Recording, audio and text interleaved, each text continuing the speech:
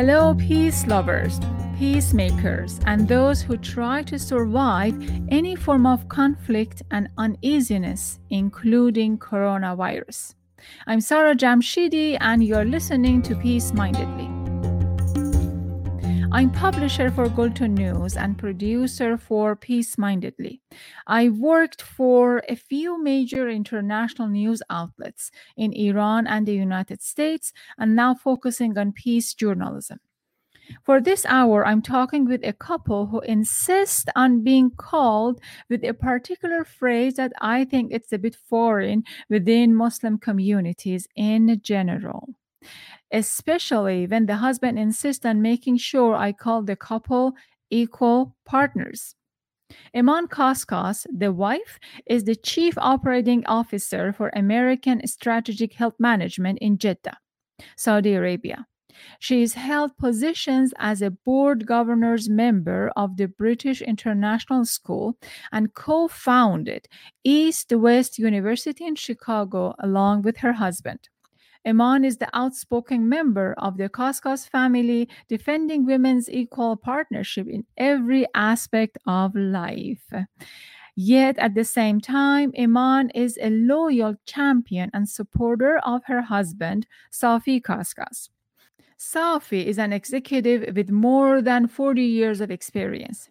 He has led large corporations and trading companies, as well as a few successful consulting engagements for his clients both in the United States and Saudi Arabia.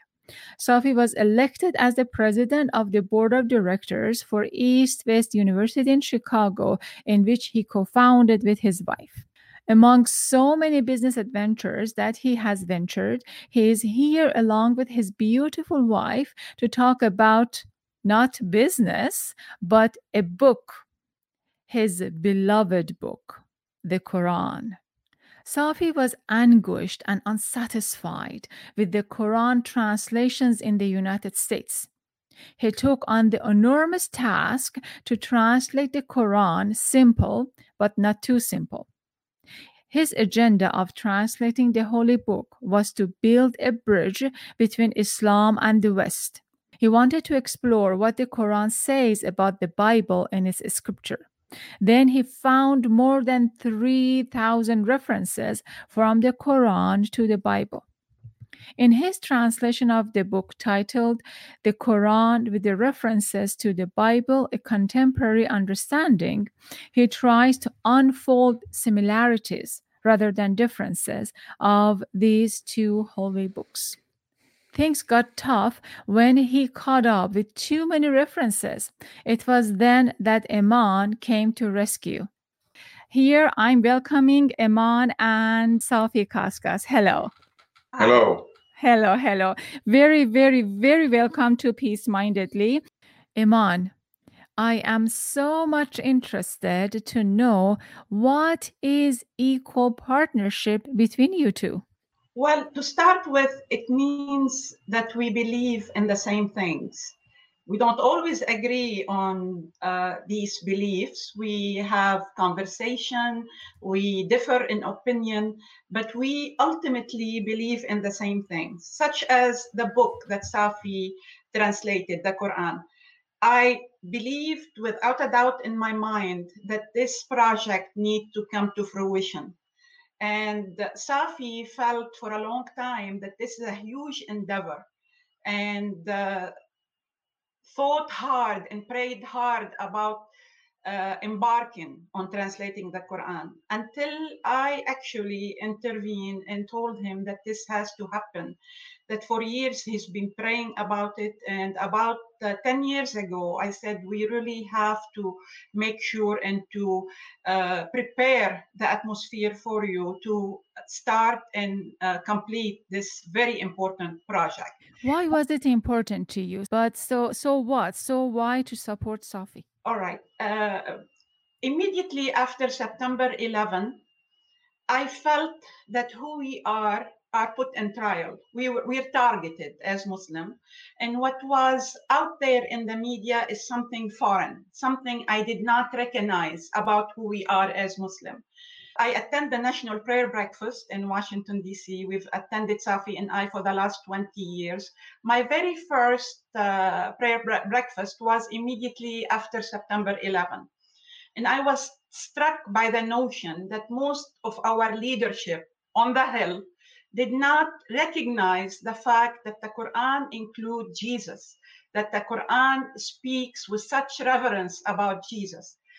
I was very, very surprised. They did not know that Mary is the only woman mentioned by name in the Quran.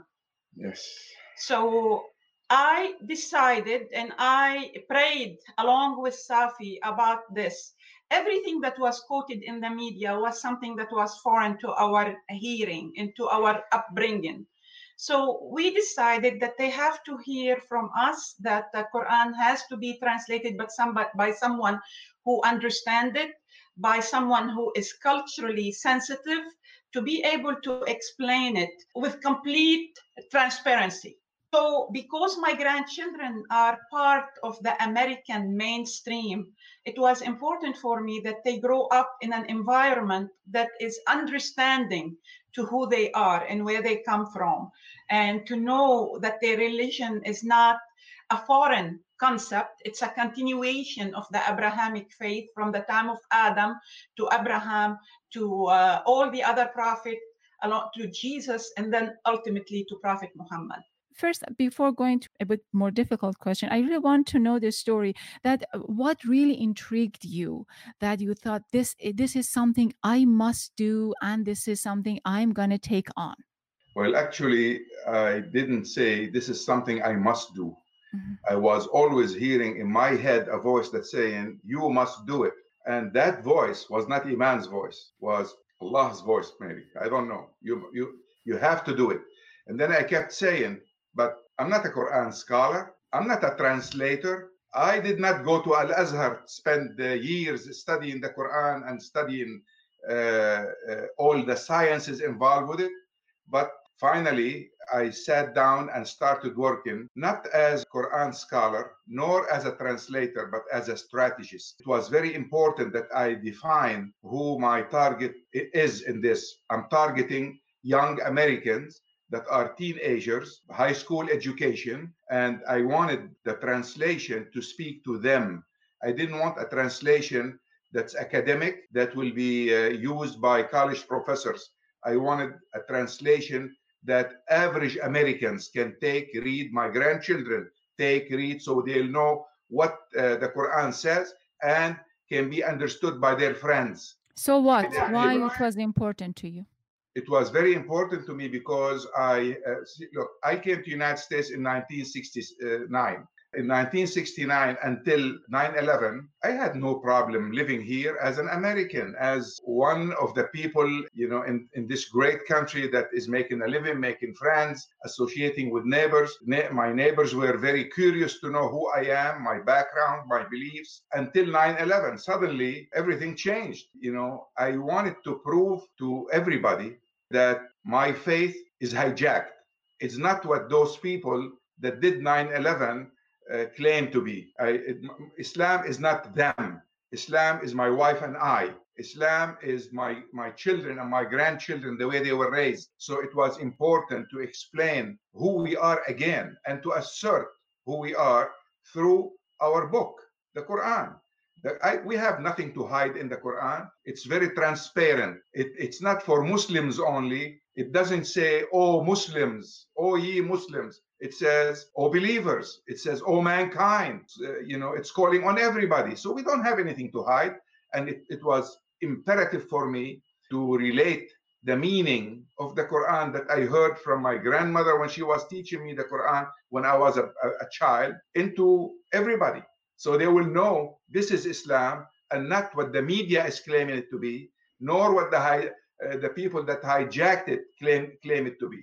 So Islam, what the media is claimed to be what Islam is? Look, the media went in stages. First, they said the fanatic Muslims did this. Then they said Muslims believe in that, in terrorism. Then they said their book teach them terrorism. Then their prophet spent his life fighting and terrorizing other people and stealing and robbing and raping. This is what the media was saying. We're talking about the basic, the major networks. We're not talking about local media or fringe media. We're talking about networks in the United States, as if they were coordinating between them what to call Muslims and Islam. Excellent. So the media was doing a very poor job and perhaps negative against this community, and you decided that you need to do something about that. So my question is, I was always curious. I just explained it to Lale, and I want to get your opinion, both of you, about this question. One of my Arab friends told me that the Arab culture stands in basically three main columns. One column is the culture, rich, beautiful culture itself. One column is the language, Arabic language, and the other column is Quran. And he was explaining that Quran in the Arab world, we do not combine Quran against these two other columns. Quran stands on its own by itself. So I wanted to see is this right? Sayyida Aisha described Prophet Muhammad as was a walking Quran. The Quran doesn't talk about the Arab culture. The Quran came in the 7th century and has nothing to do with the Arab culture. It's revealed from Allah to all humanity. Quran stands on its own. I strive not to express myself as an Arab. I strive to express myself as a student of the Quran. The Quran is everything for me. It's everything in my life. The Quran is a word in itself, by itself.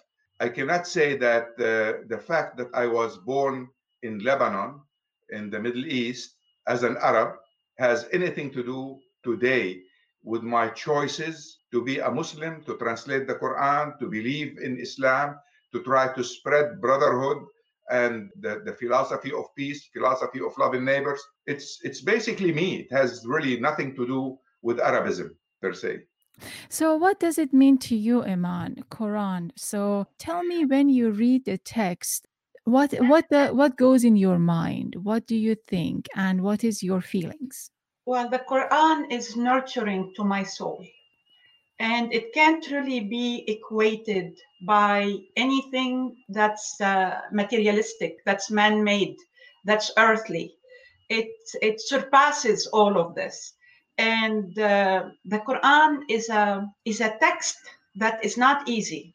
See, because Safi translated it and worked for 7 years, he considered it as an easy book that all of us can understand it.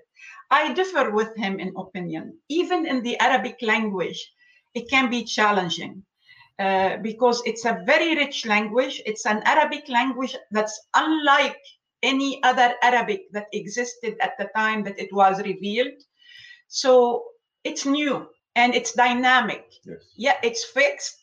It changes its meaning the more tools of knowledge we have available to us. So every time I read it, it actually teaches me something new. It manifests itself with the knowledge that I have acquired through the years to give me the ability to understand it further and to understand it more. It's amazing how every time I read it, I learn something new. So let's say when you read, when you read Quran when you were 10, and when you read Quran when you were 20, and when you read Quran now, so what are the things that you think you understand better now compared to 25 years ago? There are some chapters from the Quran that are embedded in my psyche. I can recite them easily and they flow. But at the time I was 10, I didn't understand what I was reading. I memorized. You see, we in the Middle East or in the Muslim world throughout, we love to have our children memorize the Quran. We teach them to memorize it. We don't pay special attention to make them understand. Therefore, it becomes a challenge at a certain age. So if I would fast forward from 10 down the line to the age of 20, I continue to read like I'm supposed to read. Every Ramadan, we're supposed to complete the Quran. It's a major task. It's not easy. I'm in the process right now from the beginning of Ramadan. I'm on chapter 18 out of chapter 30. I got to a point in my life where I needed help to understand. And before Safi translated the Quran, believe it or not, I used to open certain English translation to understand certain Arabic text. And I used to tell Safi this. And I said, this is why it's vital that a translation that is easy to understand is out there, is available for our children and grandchildren. And we've had family and friends that bought the Quran and actually gave it as gift to their children. And we received so many compliments and we received so many comments about the fact that their children are saying for the first time they're understanding what they're reading. So you said that there are verses that you know by heart. Can you tell me just a few of those verses? Well, of course, there is first Al-Fatiha, the opening of the book. Mm-hmm. You want me to recite it? Yes, yes. Okay. Bismillah ar-Rahman ar-Rahim. Alhamdulillahi Rabbil Alameen. Ar-Rahman ar-Rahim. Maliki yawmiddin. إياك نعبد وإياك نستعين اهدنا الصراط المستقيم صراط الذين أنعمت عليهم غير المغضوب عليهم ولا الضالين آمين. Beautiful. This is the opening of the book, and this is a chapter this is the first chapter in the Quran, and we read this every time we pray. Safi, you mentioned that there are inner logic through the book that is just very special. I want us to talk about this inner logic, and I want us to see what we lose in translation when we are doing the act of translating the text. Sarah, before I answer this, you see, we cannot approach the Quran arbitrarily. We have to have a methodology to go through in order to make the subject clear. Maybe you and I are able to understand, but there are a lot of people that might be seeing this that need introductions to it. Until today, when Muslims read the Quran, they kind of forget that within it, there are two books, the book of Nubuwah, because Prophet Muhammad was a prophet, and the book of Risala, because he also was a messenger. As a Nabi, as a prophet, Prophet Muhammad talked about universal laws. He talked about our origin as human beings. He talked about what we call ghaib, the unseen, or in a better translation of ghaib is what's beyond our senses, what we don't understand today. For some Muslim, we will never understand the ghaib. For me, after reading the Quran, I realized that what I don't understand today, I might understand tomorrow. So, and I have many examples from the Quran itself, and it stated all this in the translation as footnotes, what issues, for instance, our great exegesis, commentators on the Quran, had no access to or ability to understand that are well understood for us today. There are a lot of things in the Quran. See, people take the Quran and look at it as one book. Well, you need to understand that book. In order to understand it, you need to know how it's made. I'm gonna follow up on the inner logic, but I want to know why you think you are the best person to do this. I don't.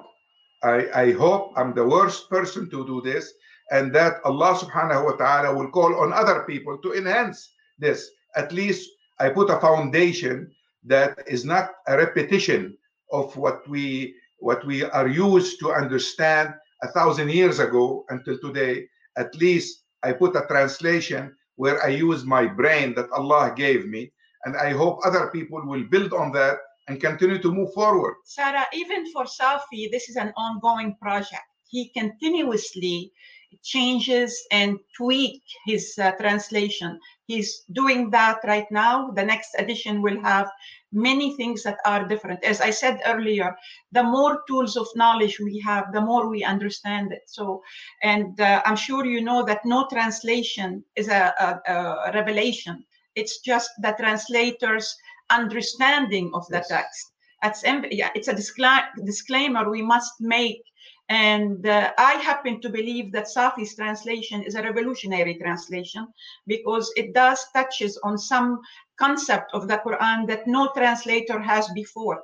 And we both hope that God will raise someone that will even understand it even more. We don't have a monopoly on this. Do you have example of which Yes. parts you think? Yeah. Please give her examples. Okay. Iman.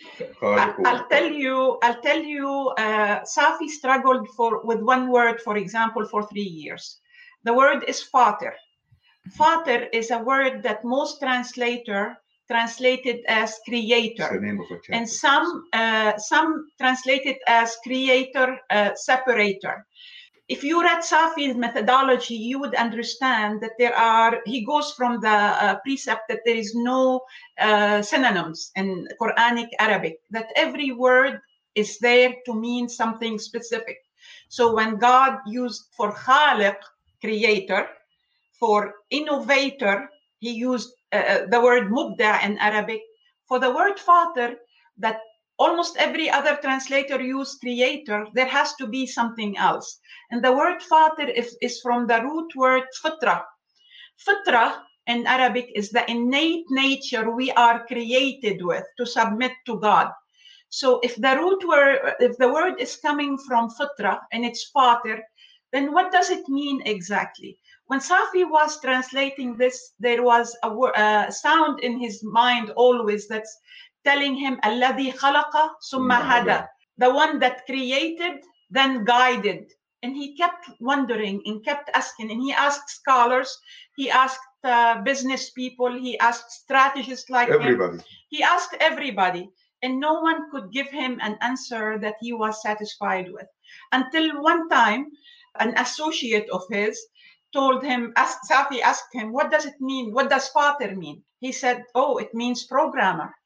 He said, what? He said, it means programmer. When you think about it, the fitra, the innate nature that we're created with is a program. Our body is created with a program.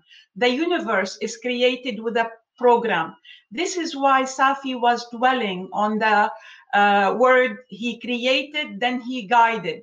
So if our fingers, for example, if we get hurt and we start bleeding, it's a paper cut. Our finger bleeds. If we go to the doctor will say, keep it clean and it will heal itself. How would it heal itself? It's the program that God gave us to help it heal. Yes. Same for the universe.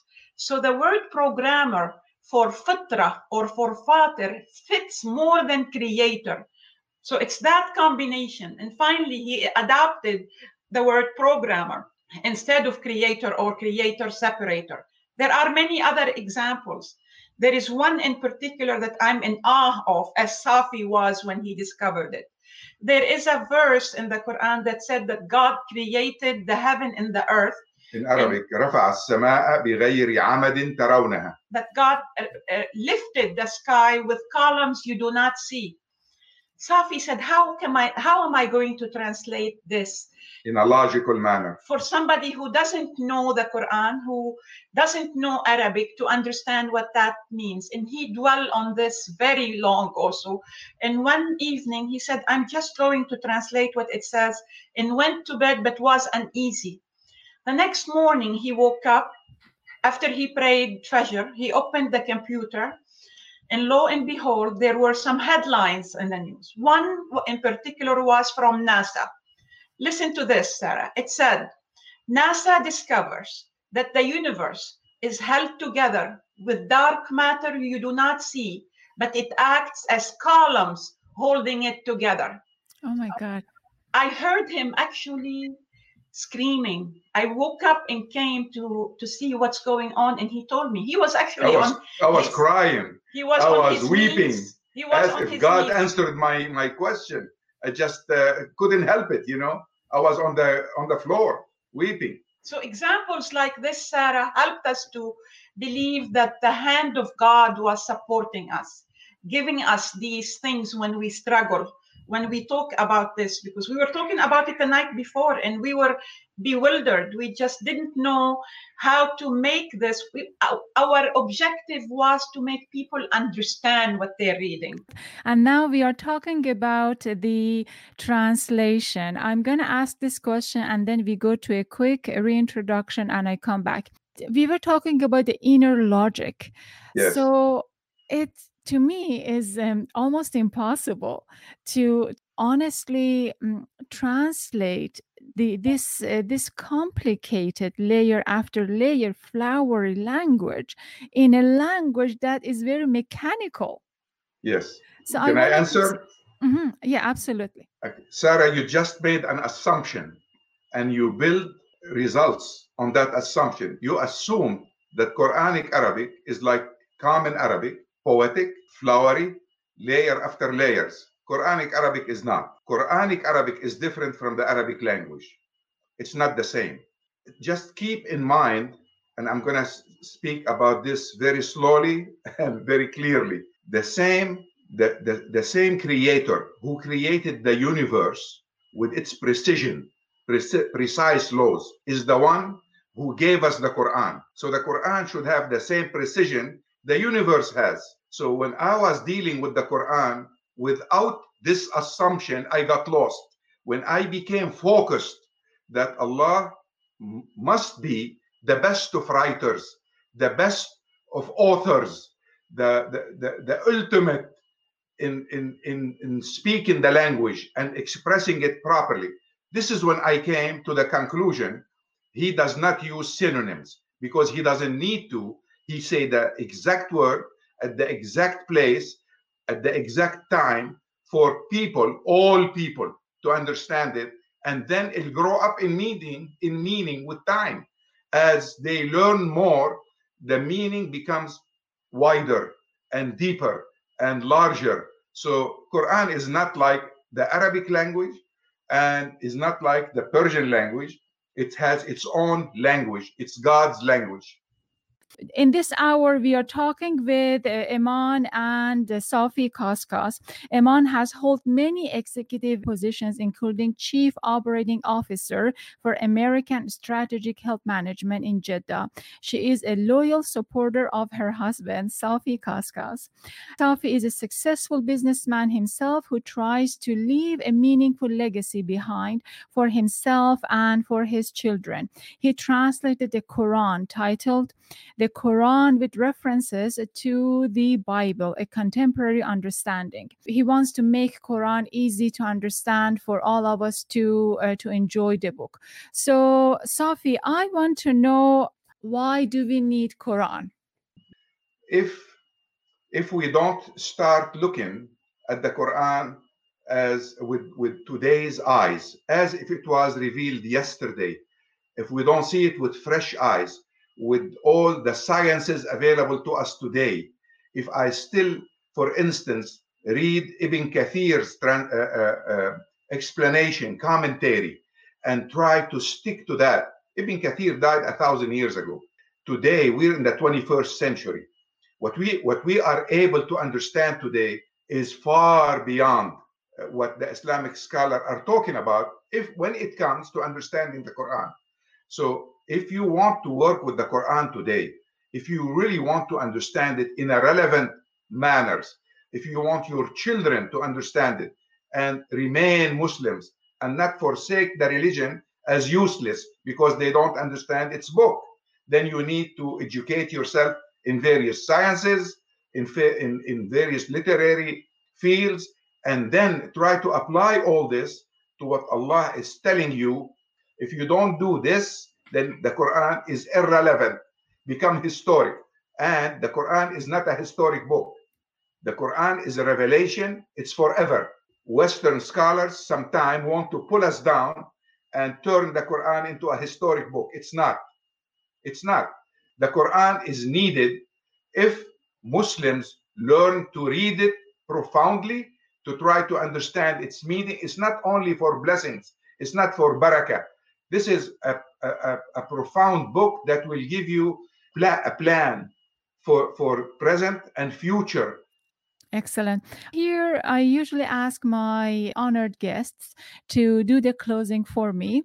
And then I wanted to invite you, both Safi and Iman, to share with us something about peace and something about kindness and compassion that you want the audience and listeners to know and learn.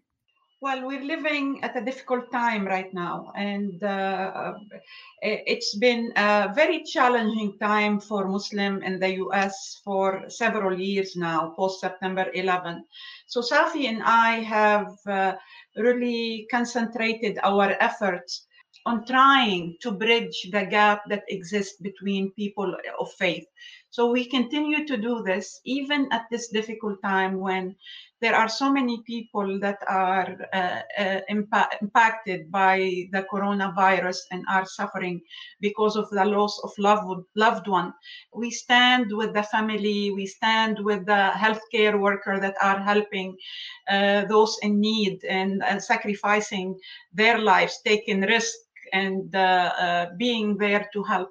So I want to pray for those people. I want to ask the Lord for mercy and for grace on their lives. Amen. And just that God continue to use us, Safi and I, as a tool for His purpose in our lives and in our community, and that we continue to be able to make a difference wherever we go, because this is something that is needed not just here, it's also needed in our parts of the world. There is a misunderstanding among people of faith about one another. We see it as a continuity, while others see it as fragmentation and alienation of the others. We work for reconciliation, which is really the opposite of alienation. Safi and I are continuously striving to have these conversations, to be available for people that have questions about what it means to be a Muslim. What difference is there between that and the teaching of Jesus, which we believe there isn't any at all. So we continue to pray that the Lord use us and give us the wisdom to be able to answer those tough questions that are raised at times. And Safi? I like to do a small prayer that was one of Prophet Muhammad's favorite.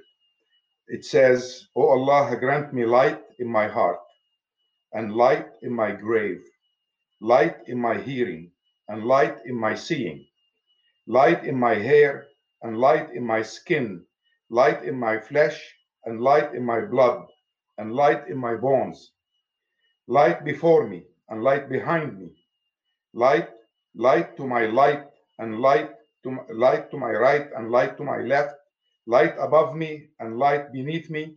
O Allah, increase me in light, bestow upon me light, and make me a light by your universal mercy, O essence of mercy. Amen." We were talking with Iman and Safi Kaskas, husband and wife, equal partners in life and work who support one another in difficult and easy times. You can find Safi's book on Amazon or anywhere that you order your book online. The Quran with references to the Bible, A Contemporary Understanding. There are 2 books under Safi Kaskas' name. Safi is quite active on Facebook, so you can find him on Facebook. He's usually very generous with his time to answer the questions. This is available on Facebook, and it's going to be available on YouTube under Peace Talk with Sarah. When you go and visit the interview, please do subscribe. The same conversation, it's going to be available on Apple Podcast, Google Podcast, and basically all the major podcast platforms that is available. When you go there, it's going to be under Safi and Iman's name. When you go there on Peace Mindedly, please do subscribe, because we need the measurements to see how the show is doing. With that said, this is Peace Mindedly with my guests here. I really thank you for being here. Thank you so much, Safi. Thank you so much, Iman. Thank you. Khoda Hafiz.